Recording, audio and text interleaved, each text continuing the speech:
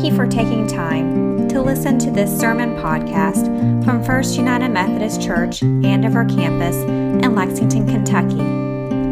It is our prayer that as you listen today, you will be encouraged, challenged, and equipped to be all God has for you.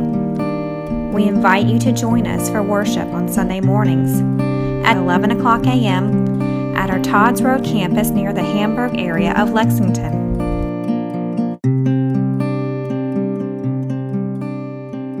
Augustine said that whenever you preach a sermon, you have three jobs: to engage, to inspire, and to sway. Andy Stanley said that you should preach me, we, God, you, and we. And my preaching professor said that the single most important thing you can do with a congregation is to build ethos. And so often, I try to make myself, make you know me in some way through the sermon. And I think of stories from my life, and usually they well up early in the sermon crafting experience. Normally, something about the intro is early in my notes. I know going in Sunday morning, usually, how things are going to start. And when I printed my very short outline, there's one tucked in here every week, just in case you wondered. Normally I have a developed intro, and this week the outline simply says intro. I have felt real clarity in what this text is saying for us to do, but I've struggled about how to get into this text. It's been a text that I have wanted to find the lighthearted, jokey way of getting in, but instead I just had to be honest that this is a weighty text for me, because it draws upon the depths of what we actually believe about the nature and character of God. We're in this season of Epiphany, which starts with the story of the Magi coming and encountering Jesus. This is the first glimmer of God's revelation to the Gentiles. And in this season, we're supposed to look about how we, as the bearers of Christ's presence in the world, shine that light. And for some reason, the pastoral team at our church decided we were going to preach the Old Testament texts in this season. And I love the Old Testament. It was the thing I was going to do a PhD in. It's fascinating to me, but I have struggled to make a couple leaps. And so I think we just have to talk about theology proper before we talk about the book of Isaiah. And then we have to talk about Isaiah before we talk about Jesus. Is that okay? Bill keeps telling me to bring a whiteboard up here. I probably should have brought a whiteboard today, because there are two foundational things I think we have to talk about as we approach our text today. First is how we understand God's providence. What do we think God causes versus what does God allow versus what does God watch happen? This has a huge impact on how we understand every text and how we live our lives. There's one stream of Christianity that is marked, our Baptist friends, our Presbyterian friends, a lot of our Lutheran friends would hold that God is very much in control of every detail of our world. That our actions are largely a response to this laid out plan that God has had that we will do, and we are actors in God's story. You hear this theology come out with things like, God had a plan, God needed, or God told me. This idea that we are simply responding to the movement God is doing and making us go.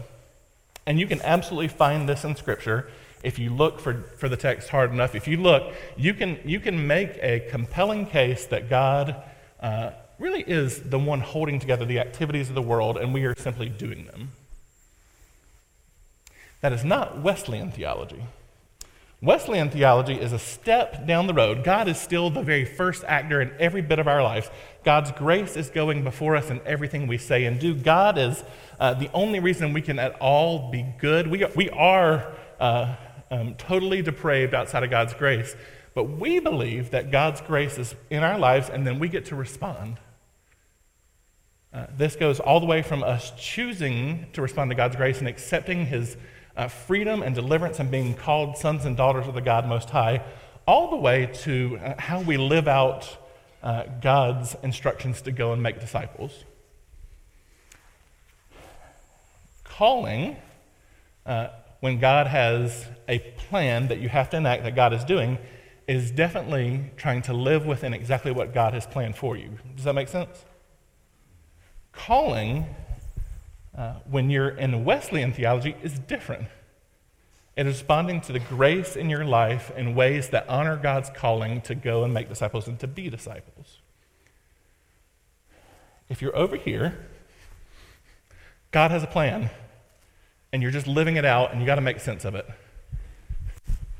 If you're over here, God has a grace that you have to respond to, and then you have to be in partnership and conversation with God. You have to be looking for his grace and discerning the ways to live your life. Does this make sense? You can think maybe how these two understandings of theology would play out in a hospital room. When I come and visit you in the hospital and there's a new diagnosis, when that family member is dying or has died, the words we say reflect the theology we have. It's a lot neater to talk about it right now than in your hospital room. If you sound like this over here in your hospital room, I am not going to be like, no, God didn't do that. No, I'm not going to try to correct your theology there. But you hear how God has a plan would play out in which person lives and dies, which person suffers and which one experiences blessings. You hear this, right? Now, we have a different question or statement we have to say when we're at the hospital. Why would God allow this? How is this okay? Why didn't God answer my prayer? Might be our cry, and I don't want to sugarcoat it and be like, well, God, sometimes God's got to give us unanswered prayers. Garth Brooks had a good song, but there are times where we have cried out with deep groaning, and until new creation, we don't know how God has answered that prayer or not. Our theology impacts everything. So that's our first thing that we got to hear going into today's text, okay? This was the thing I had to get off my mind. And then we had to get a second thing off our mind. The Old Testament and the New Testament are different. Would y'all concede that statement? Greg nodded his head yes. They are distinctly different for lots of reasons. This is where the whiteboard would come in really handy. Marilyn and I are talking about getting tattoos of an explanation of the Trinitarian God. I just pointed to my bicep. I don't know where Marilyn was, on her shoulder, okay. The worldview of the folks in the Old Testament is dramatically different than the worldview of the people in the New Testament. The people in the Old Testament are largely a Hebraic people, an Aramaic people who hold a particular worldview and who understand their God as Yahweh. Yahweh is the most personal understanding of who God is in the Old Testament. Yahweh reveals God's self in different ways. He can reveal himself on a mountain or through a messenger, through a wind that blows through or through a storm cloud. But Yahweh is the Old Testament understanding of God. Yes? The New Testament understanding of God is in a world where Israel is now part of the Greco-Roman Empire. Well, really the Roman Empire, but is influenced by Greco-Roman thought and philosophy and understanding. Where Yahweh is over here and is this kind of ethereal God being, the New Testament people live in a world of Plato and Socrates and the pantheon of gods, and they have to make sense of this God who reveals God's self in different ways with the promises that God has made as Yahweh. And so the New Testament folks begin to talk about God as Creator, Redeemer, Sustainer, Father, Son, Holy Spirit, as God the Father who created, as Jesus the Son who was the firstborn of creation, and the Holy Spirit who brings forth creation from God's Word. It's a different understanding of who God is, and yet it's the same God. Does that make sense? One more difference that we need to talk about, and then I'll stop.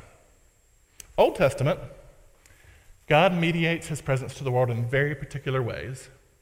If God is going to speak to Bill, He is going to speak to Bill probably through somebody else, unless Bill is a Moses or a prophet.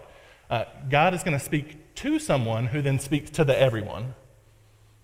You see this when Moses goes up on a mountain and God speaks, and then Moses comes and shares it with Israel. You see this with all the prophets. God says, here's what I want you to tell Israel, and then the story says they went and told Israel.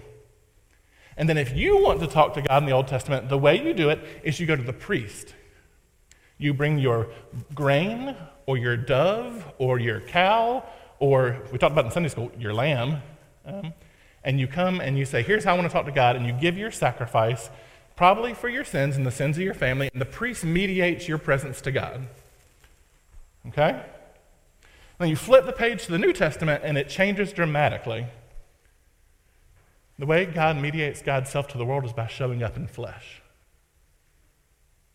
God shows up in the person of Jesus Christ and goes and talks to Sandy and to Catherine and to Amelia, and goes and listens and hears and dialogues and responds, and God is present as person and fully God right in this midst.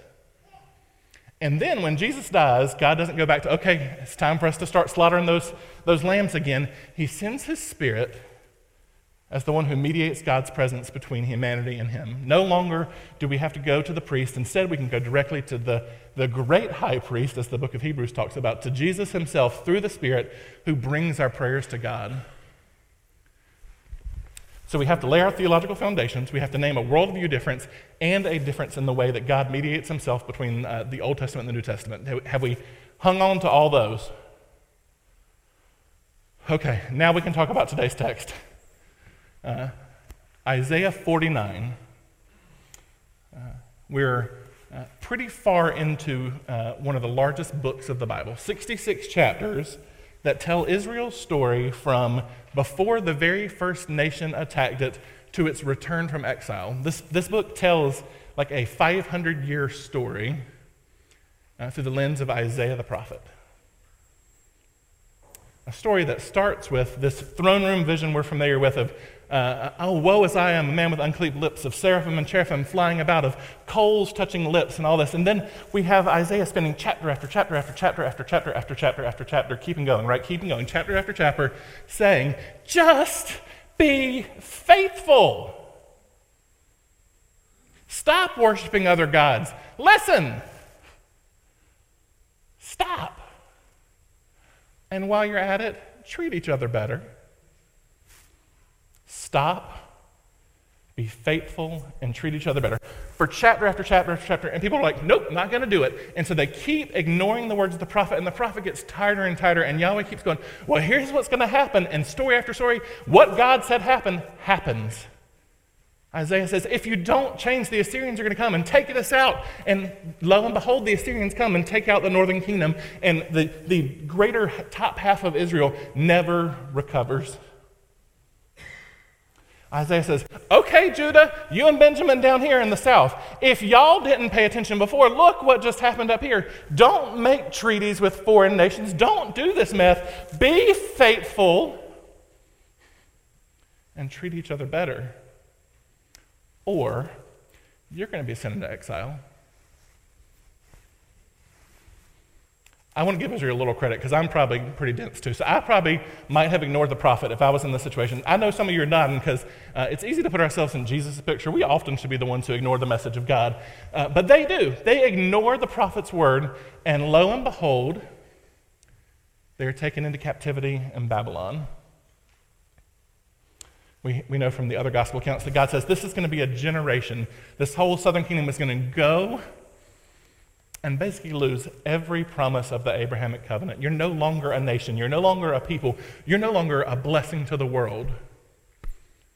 But eventually, your children will come back.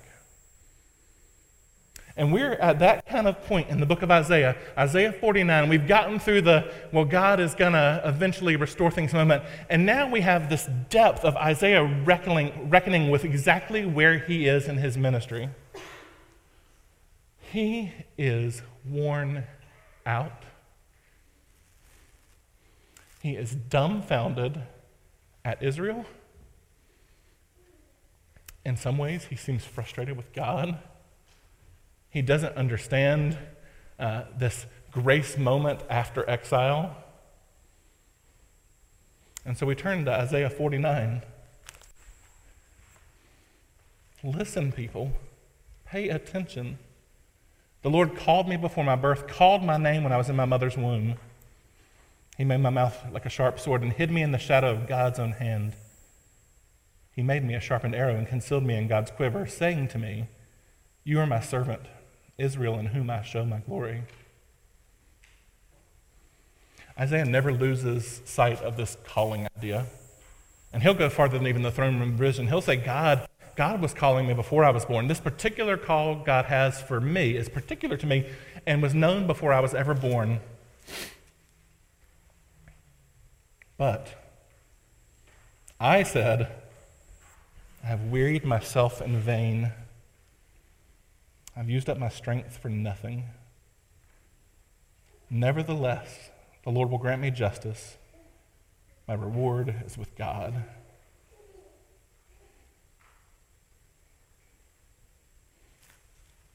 He is tired.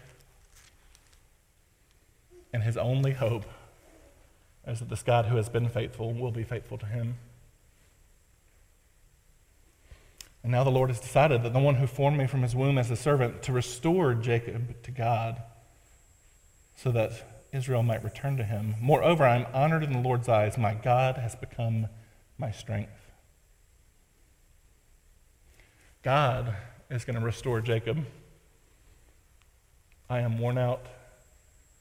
I have no energy. But God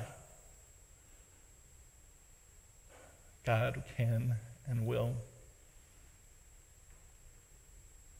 And he said, it is not enough, since you are my servant, to raise up the tribes of Jacob and bring back the survivors to Israel. Hence, I will also appoint you as a light to the nations, so that my salvation may reach to the end of the earth. Isaiah has just said he's weary, right? He's just said he is exhausted, and his only hope is the strength of God. And he says, and guess what? Not only is God going to restore Jacob, to restore Israel, he's going to use me, that this light might go to the nations and to the worlds. In the Old Testament, the light is for Israel.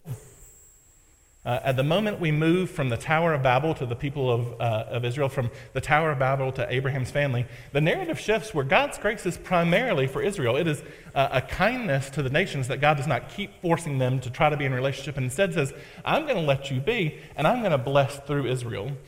And so for most of the Old Testament, Israel is God's people, and God responds to Israel. And the nations are just kind of left out there, a sign of what it looks like to forsake God and leave him behind. But we get these glimmer moments way earlier in the story. These things that point us to something bigger. Rahab, who declares that the God of Israel is the God who protects the spies. We get to Ruth the Moabite, who says, surely your God will be my God. We get to King Xerxes listening to Esther. We get to the story of Jonah, where Gentile sailors become part of God's enacted plans for Israel, when Israel is to be the plans for the world. This moment begins to push to something new. No longer is it going to be a Gentile here and a Gentile there. God has given me strength to be a light to the nations.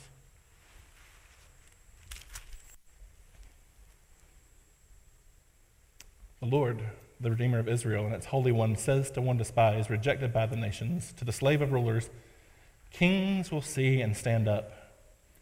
Commanders will bow down on account of the Lord who is faithful, the Holy One of Israel, who has chosen you. Isaiah, it is not on your own work and your own energy. It is on me who has called you. I have called you. I will sustain you, and I will cause kings of the world to pay attention. There's the text. Right? So now we just need to be like Isaiah and listen for our call, right?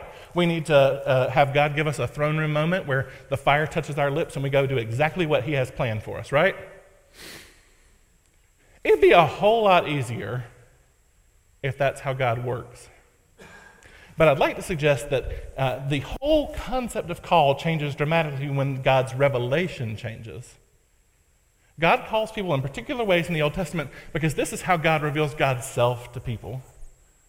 By and large, God shows up through spokespeople, through prophets and priests. In the New Testament, God shows up as people, the one who is a prophet and priest, and then pours out his Spirit for us to go and do what is our calling.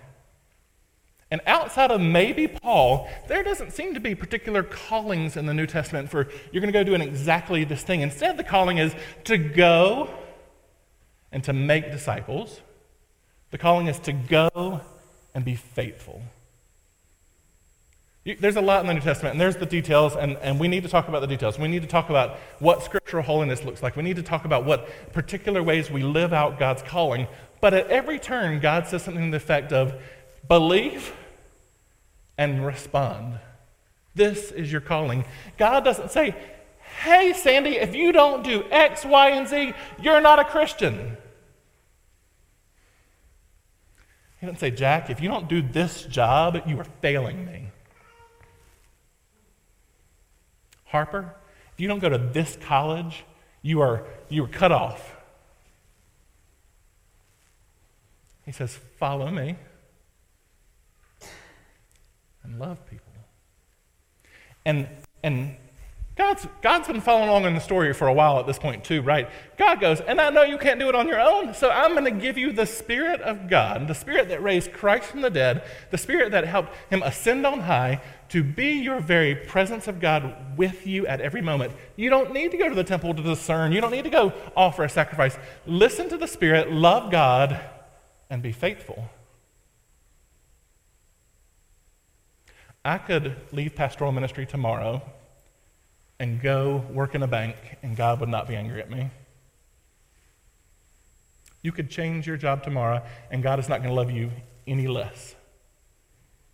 Does that mean that we don't have gifts and graces that lead us certain places? Would my life be as fulfilling if I went back to business? I'm not so sure it would. But would God be disappointed because I was acting outside of his plan?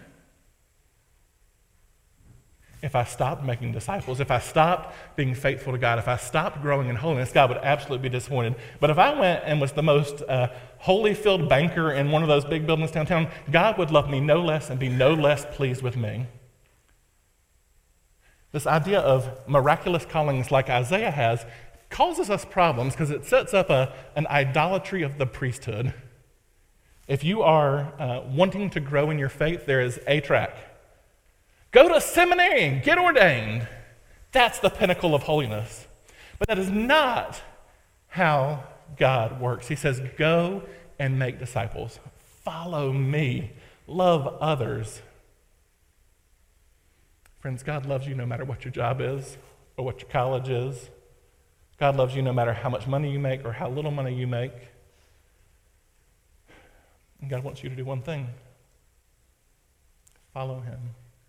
We're calling this series The Faithfulness of the Lord because it is in every text in some way or another that God is the one who sustains and God is the one whose grace goes before, and it is God who loves you and calls you to himself. Amen? Amen. Would you pray with me? God, we are thankful for those that you have called in particular ways throughout your story to be your revelation to the world and to announce the good news of what you were doing. And Lord, we give thanks that we no longer have to go and search out a temple and a good sacrifice. That we no longer have to hope that somebody will speak your words to us and that they will take our words to you. Instead, we praise you for the gift of your Son and of your Spirit.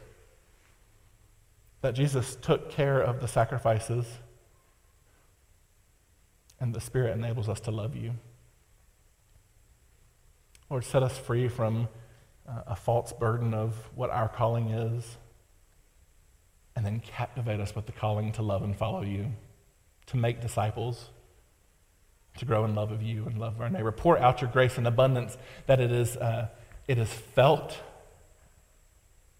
and that it is dramatically transformative, that when the world looks at us, they see you.